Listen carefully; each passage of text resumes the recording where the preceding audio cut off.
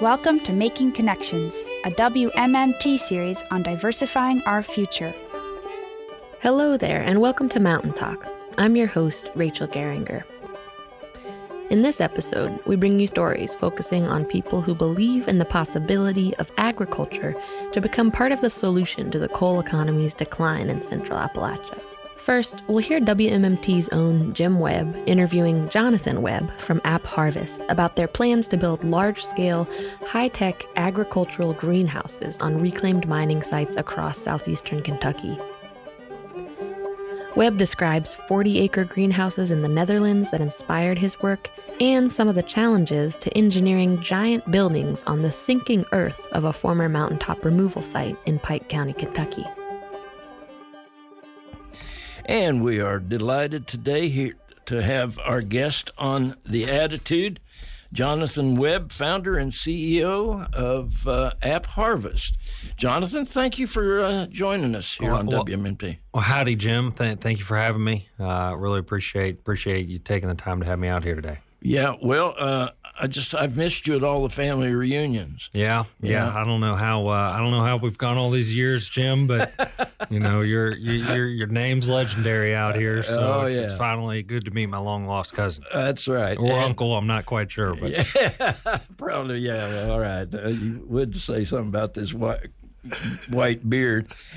All right, but you are a Kentuckian. Yes, sir. And I think, as I understand, it's one of the reasons why you have embarked upon this ambitious project. Well, I think for folks that are from our state, whether from the central part or the eastern part, there's definitely a strong sense of being from this area. And for me, when I left the state, kind of that grew more over time. So I was out of our state for roughly 10 years, and just the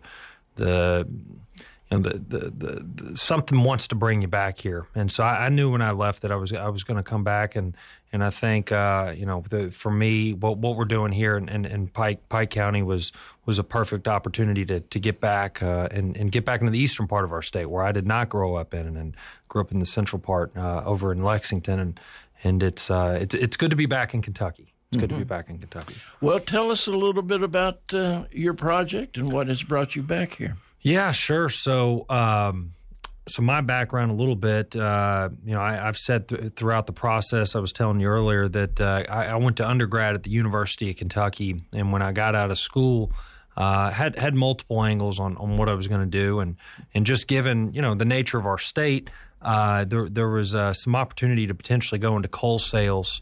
Did not pursue that at the time, and didn't really work out, and ended up moving to New York and went into solar development, and was a part of some of the largest solar projects that have been built in the southeastern part of the U.S. So they're down in Georgia. We built them on Army, and I was a part of projects that were built on Army installations. So about 250-acre projects apiece down in Georgia. And went from New York to D.C., spent about 6 years in D.C., and somebody who was in that world of large scale sustainable project development. For me, it was a little challenging being in that community and kind of hearing folks, especially in D.C. and in New York, that are strong proponents of that cause, but then yet never really put foot on the ground in what we would call the heart of coal country. And so as that continued on, knew that I really wanted to come back to Kentucky, but specifically the eastern part of our state. And especially since, while I was gone, you got to think about 10 years ago, while I was gone, that's when we started to see the decline of coal. And obviously it wasn't just wind and solar. I mean, natural gas is really, I guess picked up about half of the market share. But what was it? We might have been at 70% of the U.S. electricity market came from coal, and now we're down to, I think, roughly 30%. And so for my take with folks in the environmental and sustainable community was, you've got extremely bright individuals, some of the most well-funded groups in the coasts, whether it be L.A., San Francisco, New York, D.C., how do we take those folks and get them to invest in this region and create green collar jobs? And And so, solar, the thing is with solar, it's a short-term job creator. It's one of the number one job creators in the U.S. year over year. So the last couple of years, it's been one of the number one job creators, but those are all construction jobs on the front end. And after you build a solar farm, I mean, you got a couple folks maintaining it, but really you don't have, it kind of runs itself. So it's not a real long-term job creator, but high-tech ag. So kind of looked and paid attention to what's going on in agriculture. And we mentioned Wendell Berry earlier. I'd love to hear what Wendell thinks about high-tech ag. I don't know he'd be too keen one way or the other, but it'd be interesting to hear what he has to say. But I think similar to what happened about 10 to 15 years ago, where you had efficiencies of technology, where the efficiency of the technology went up and the price to build came down with wind and solar. And obviously there was government subsidies, but really the technology, I mean, the price to build for solar, there was a couple years there where it dropped, like the price to put a solar panel in dropped about 200%. I mean, it was rapidly dropping. You're seeing that in these large high-tech ag, these large greenhouses, where the price to build a large greenhouse has come down, not as rapid as in the energy space, but price to build has come down, and the efficiency has gone up to where what your production volume is per acre. You're getting pretty tremendous. So when I was in D.C., it was like, okay, the election turned. So the last election, what was that, 2016? Yeah, 2016. Obviously, a lot of hubbubaloo nationally around that. I was in a setting. I got invited to go to this conference that was taking place when the night of the election, and I came from that sustainable world of building projects, and majority of all the people there were certainly on the opposite side of the camp on how the cards played out that night. And frankly, there were folks bawling, crying, and everything else. And for me, though, I've kind of always, Jim, you mentioned, political views. I've always just taken it down the middle. It's kind of best idea wins. Don't care where you're from or what the idea. It's just best idea, that's kind of opinion, right? Too. It's even hard to figure out what the best idea is. But for me, I definitely was not emotional that night, one way or the other. I just think the message that the core message that I think everybody could agree upon is, and especially being in D.C., and people keep doing, and a lot of my friends in D.C. doing really well for themselves. But the middle part of our country, it's kind of just we're puttering out. And especially in this area of the country, you talk about the heart of coal country, and you talk especially southeastern Kentucky and the coal fields. People can take an argument one way or the other on coal, and I'm going to stay out of that. I don't, let other people have their opinions. But regardless of what the opinion is, I mean, coal mining is not easy. And I think folks, that have been in the coal industry, I would argue and have continued to argue some of the hardest working, I would believe, men and women that we have in our country. And so people time and again, especially in D.C., will say, oh, well, coal powered the country. And I mean, I would make the argument the people of the eastern part of our state is what really powered the country. And so, how do we harness that, right? And I don't know if any of us really have an answer, but hope maybe high-tech ag is something that we can do here in eastern Kentucky. Maybe a couple other industries, but, bringing those sustainable type stakeholders into the region, trying to figure out how do we work, side by side with folks here instead of constantly kind of throwing rocks back and forth on what we disagree about, try to find something we do agree about. And so for this, with high-tech ag, with the greenhouses, I mean, we've had tremendous support on both sides of the aisle.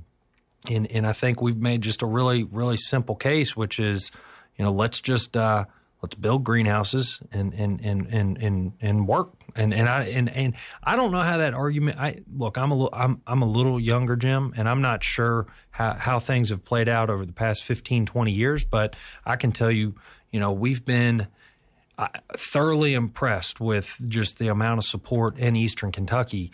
And I was a little weary myself, honestly. I mean, I'm in D.C. Here I am coming into eastern Kentucky. I live in Harrold, Kentucky now. I told you that. But the support's just tremendous, and I think we have to figure out. So my take would be, and as I've talked and communicated with folks back in D.C., like now is the time to reimagine, reinvest, and rebuild here. Like what are we going to do now? What are we going to do? But hopefully high-tech ag will be a small piece of that larger picture, and hopefully App Harvest we can be a small piece of the next couple decades here. But well, I think actually people have finally come to the realization that, we can't throw rocks. We've got to paddle this boat together. Otherwise, we'll be adrift forever. So how big is the greenhouse? Or how big are the greenhouses going to be? And what are you going to grow in them? And how does it work? Right. So So first, we'll kind of start with the technology. If anybody has got a computer and out there listening, you can get on Google and you can look up a great National Geographic article. It came out in September of 2017. I think the title of the article is "This Tiny Country Feeds the World." If you just look at kind of the Netherlands in September 2017, you'll find that article. But the Netherlands is really the world leader in greenhouse technology. They've been doing it for 2 to 3 decades. You go and Jim, I've only been to Europe one time, and so I got a one-way ticket to the Netherlands, and I went there and met with folks until I could figure out that I had a good partner to come back here with. But when I went over there, I think what thoroughly impressed me was just the size of these greenhouses. And you walk in, and it is heavenly. And so you got about our project in Pikeville was slated I think the start was roughly 40 acres under glass. We moved down to 32 acres under glass, and we're still trying to re-engineer. We are on a reclaimed coal mine site up there. Given our structure, it is glass. There is differential settlement on these reclaimed mine sites. We're having trouble engineering, but so I can't get to the exact size in Pikeville because we've had to really rework this thing. But to give you the size and scope of what we're talking about, our plan is to develop roughly 32-acre greenhouses under glass. In this greenhouse, that's huge. It's really big, Jim. And I went in. So the first one I went in, I went to the Netherlands, met with this large construction company there who's built these things all around the world. And you don't believe it till you get in. But hydroponic greenhouse, so they're growing in water in essence. So you're not in the soil. And then you got these tall vines, so we can grow anything on the vine. So what we would be displacing mainly is tomatoes, bell peppers, cucumbers. Now, what I've tried to say, and I met with Joyce, the farmers market there in Pike County in Pikeville, and our competition is not local. Make that very clear. Our competition is not local. If you go to a Food City or if you go to any one of the big grocery chains in the U.S., Walmart, Costco, whatever it is what it is, but the supply is mainly coming out of Mexico, Southern California, Arizona. And so the way this has played out over the past roughly 10 years, produce imports from Mexico to the U.S. have tripled. Just in general, across the board on every produce. Tomatoes alone, we had about 4 billion pounds of tomatoes that came out of Mexico last year. 4 billion. So if App Harvest, and if we have a strategy of 160 acres, and we're going to develop that 160 acres, depending on the tomato variety, if it's beefsteak or tomato on the vine or snacking tomato, the snacking tomatoes, we get a lower volume. But say we got to roughly 100 million pounds of tomatoes. That's still a fraction of what is coming out of just one country imported here. So I've said time and again, our competition is not local. We want to try to highlight the farmers here and hopefully elevate what they're doing. Our competition is 1,500 miles away, across the country and out of the country. So the goal is, and with high-tech ag, I think what many people are kind of starting to see is there's a push at grocers. People want regional supply. The stuff coming out of Southern California and Arizona and Mexico, it's sitting 5 days on an 18-wheeler. It's being trucked 5 days across the country on an 18-wheeler. Same reason UPS's World Port is in Louisville. We are geographically blessed to be able to get to almost 70% of the U.S. population in a day's drive. So the East Coast, Midwest, Southeast, great place for a produce hub. Now, the typical challenge with the area has been, seasonal seasonal supply. So you can't grow, mostly year round here. But with the greenhouses, we can grow 365 days a year.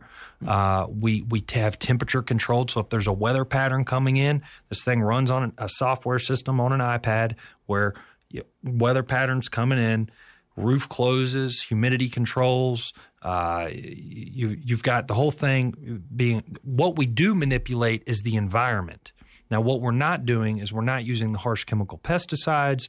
We're naturally manipulating an environment. So the plant itself, we're just popping that plant on a daily cycle, but we're keeping the environment consistent day to day. So from a grocer's standpoint, we can get them the same quality produce 365 days a year, the exact same produce, no chemical pesticides. We use 80% less water than open field agriculture. So think about when the fields in Arizona, by the way, the Colorado River is being diverted into Arizona. I mean, you talk about sustainable, like our produce.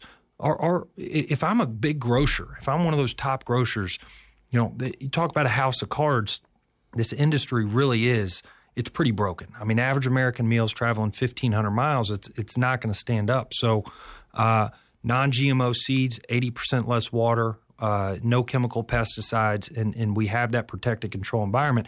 How do we compete on price, Jim? We compete on price because we're not trucking 5 days, we're trucking 1 day. And we get greater efficiencies per acre. So we get great efficiencies with the technology. So, we're optimistic, but at this point, Jim, I appreciate you having me on, but I think people are sick of hearing me talk. And frankly, we just got to build and execute. So I think we have a good strategy. I don't think for us, competition is not in the region. I spoke at more at State University and agriculture department and said, competition is not here in the region. We encourage other people to do this. And hopefully if we're successful and we can build 1, 2, 3 of these things, then hopefully other folks in the region, maybe not this big, but maybe a smaller type facility and we can kind of be a part of the new wave of agriculture here.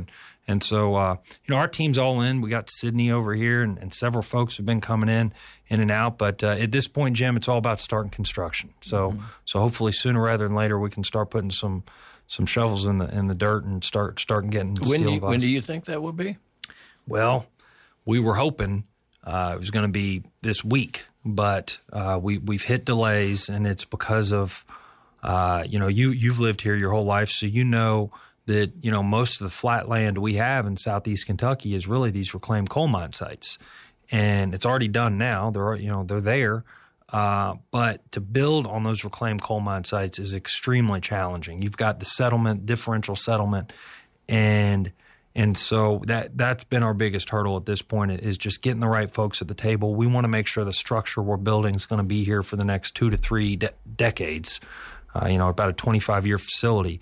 So we're working as hard as we can, but we've definitely hit delays. It's always a problem because the earth isn't stable after all of those. I mean, you don't want to build a Corvette museum on top of it and then have a big sinkhole hit. Yeah, that's right. That's right. So.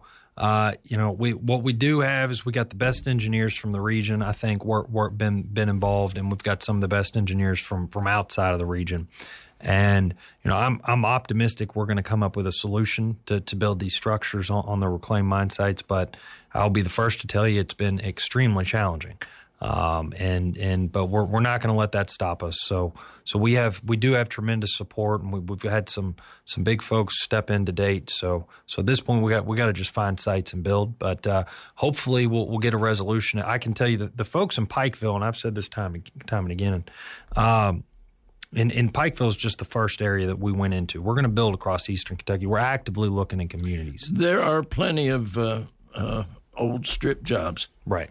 Yep. So I can see it spreading in a good way, kind of like a vine, but it is going to be a challenge to find the stable land. It's right now it's our biggest hurdle, but we got good partners, capital to build the project. So one of the high profile investors was the founder of AOL, Steve Case.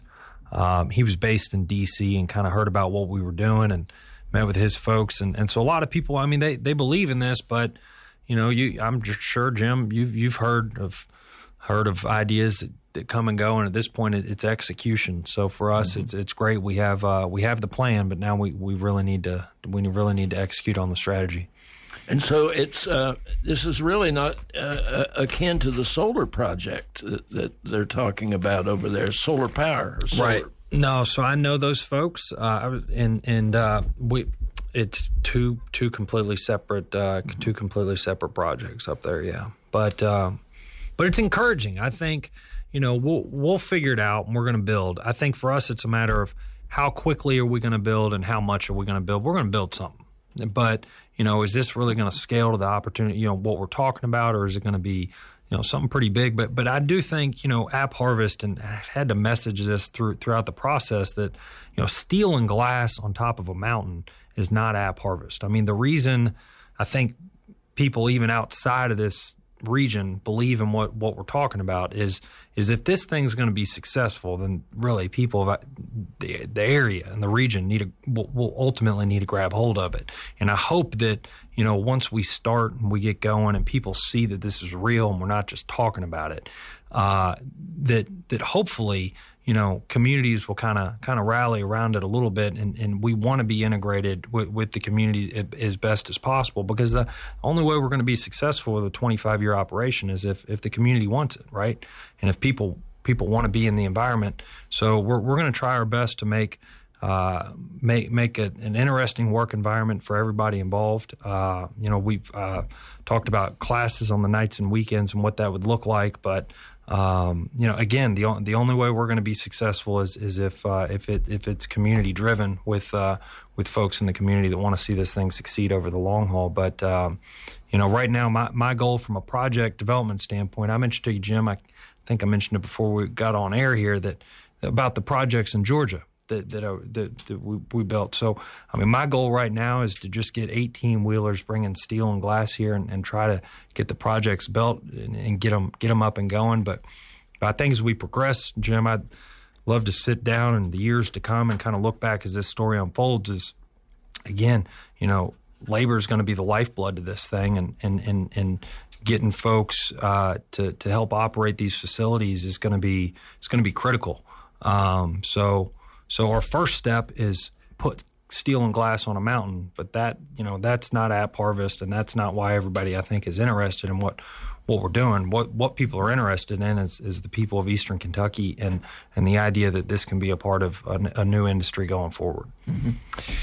Are you confident about your water sources? We are, and so one of the reasons is we take water into our own hands. We recycle rainwater off the roof, and so we have a very large retention pond that will go next to the greenhouse.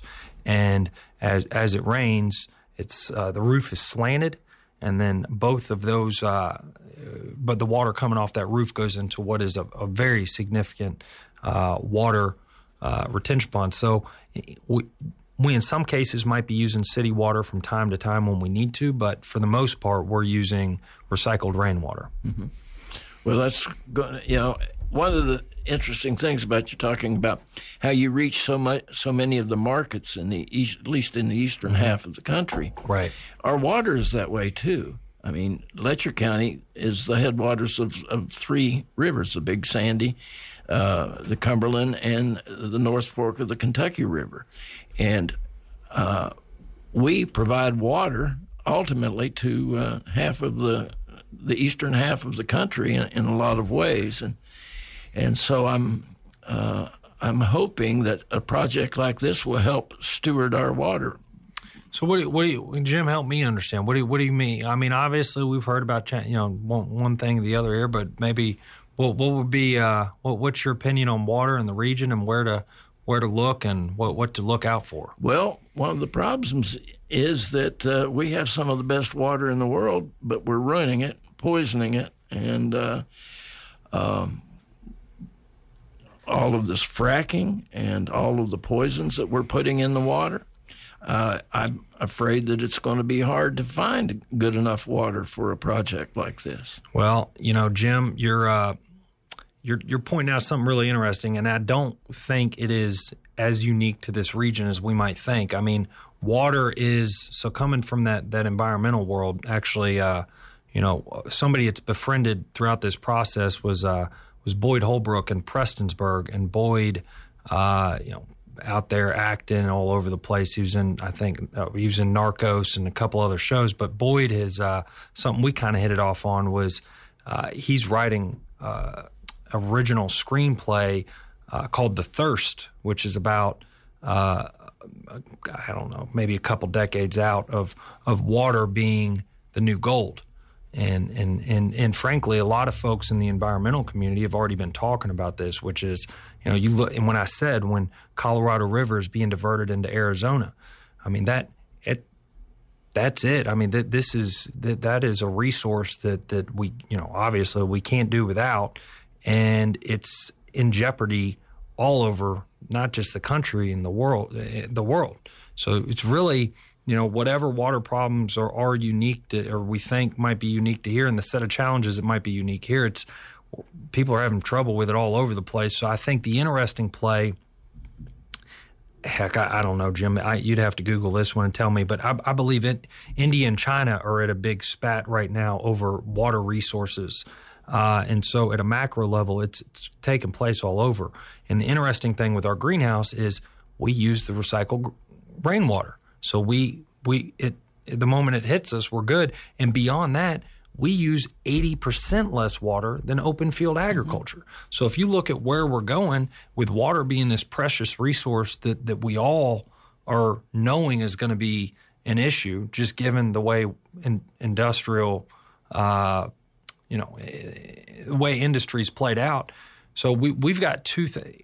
It's going to be a challenge for everybody in any industry, really, frankly. But we think, hopefully, with what we're doing, we're not only using 80% less water, but we're collecting our rainwater and then putting it back into the greenhouse. So, we feel hopeful that it'll be a challenge for any of us, but I think we've got a pretty good strategy that mm-hmm. when you talk about sustainable, is it going to work over the next 25 years, 30 years?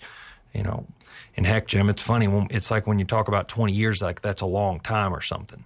It's really not, So, but at least we're not talking quarterly. And I think, when you talk about a lot of big industry, everybody's looking at, well, what's happened next quarter? What's happened 2 quarters from now? So, we're taking the longer term play, like what could actually work for the next 20 to 30 years. And heck, that again, in and of itself, I guess, isn't that long. But we feel pretty confident that we got a pretty good strategy for the next 20, 30 years. But we got to find sites, and we got to build. We got to put some steel and glass up. Yep, and it sounds like you're going to do right by the water, and that's always a wonderful thing. Actually, using the rainwater and all, we'd all be a little better off if we all had rain barrels around our houses and watered our gardens with rainwater and all. Sounds like, well, it's an amazing undertaking that you're doing. We're visiting with Jonathan Webb, CEO of AppHarvest. How does anybody find out more information about what you're doing? And sure. So if you type AppHarvest into Google, APP Harvest, all one word, you'll find plenty about us. But you can go to appharvest.com or on all the social media sites at AppHarvest. So we got plenty of online content. Now we just need a greenhouse. So and we're working on that. I've said, we could have rushed into this thing and we could have really started construction and got ahead of ourselves. But again, we want to make sure that we've got a really viable structure that's going to be there for the long haul. So we've hit delays, and it's been a little challenging for us because I know we've gotten a lot of questions from various folks in the region. But I can tell you we're not going anywhere. We're committed. And but yeah, you can get online and certainly find a good piece about us online. Mm-hmm. Well, we had a major problem with the penitentiary in Martin County, and I think that does pop up, and certainly something you do have to solve in terms of trying to do some construction and build such an a big greenhouse. Big greenhouse. Yeah, we don't want. Last thing we want is this greenhouse going off the side of a mountain. So do all we can to prevent that. All right. Well, thank you, Jonathan and Evan and everybody else for visiting and being a part of Appalachian Attitude today. You are listening to the show with an Appalachian Attitude, WMMT.